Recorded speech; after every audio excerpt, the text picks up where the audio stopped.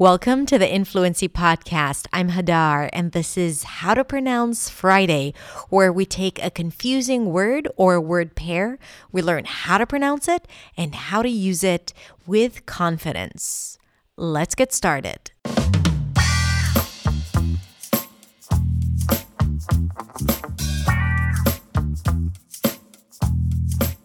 Hey guys, it's Hadar. Today we're going to talk about the words coffee and cafe. Two of my favorite concepts in this world, coffee and cafe. Now, the word coffee starts with a k sound and then the O that is usually associated with this neutral O sound by non-native speakers is pronounced as ah. It's actually the ah as in father, okay? So to make this sound, you want to drop your jaw, relax your lips, pull the tongue back a bit, create a lot of space inside your mouth, okay? Coffee.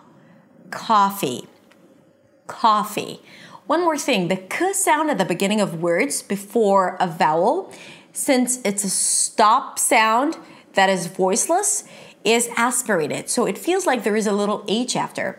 Coffee. So it's not coffee. Coffee. And the first syllable is longer than the second one. Coffee. Let's get some coffee. Okay? Now, some speakers may pronounce it with a more rounded sound. Coffee. Caw. Okay? So you see that I round my lips just a bit. But what I usually tell my students is that try to make a pure ah as in father sound if your immediate intention is to make a neutral O sound. And the result is probably going to be something between an ah and an O because we can like merge the two sounds. And then the result would be a perfect ah as in daughter, right? Coffee. Now, the word cafe has a very unique rhythm, okay? And this is what I want you to focus on when pronouncing this word, cafe. This word is very common and exists in many languages, usually pronounced with a neutral a and e, cafe, right?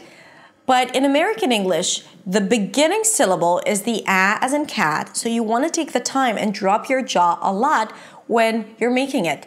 Ca, as in cat, okay? Ca. The second syllable is a as in day. It's not a pure e sound, cafe. No, actually in English, you don't have words that end with this pure e sound. It has to close into this nice diphthong, a as in day. Cafe.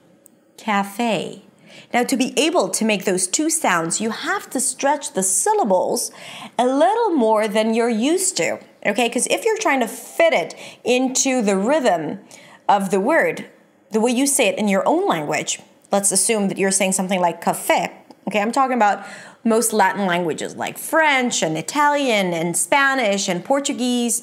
So if you try to fit it into the rhythm of the neutral pronunciation, then you'll never be able to make the actual sound because you have to open your mouth wide and to make a long diphthong at the end, okay? So it's about stretching the two syllables. Cafe. It's like you're saying it in slow motion. Cafe. Now, since you have time for yourself when you go to a cafe, you want to have time for yourself when you say this word. Let's go to a cafe and get some coffee. Cafe, coffee. Okay, good.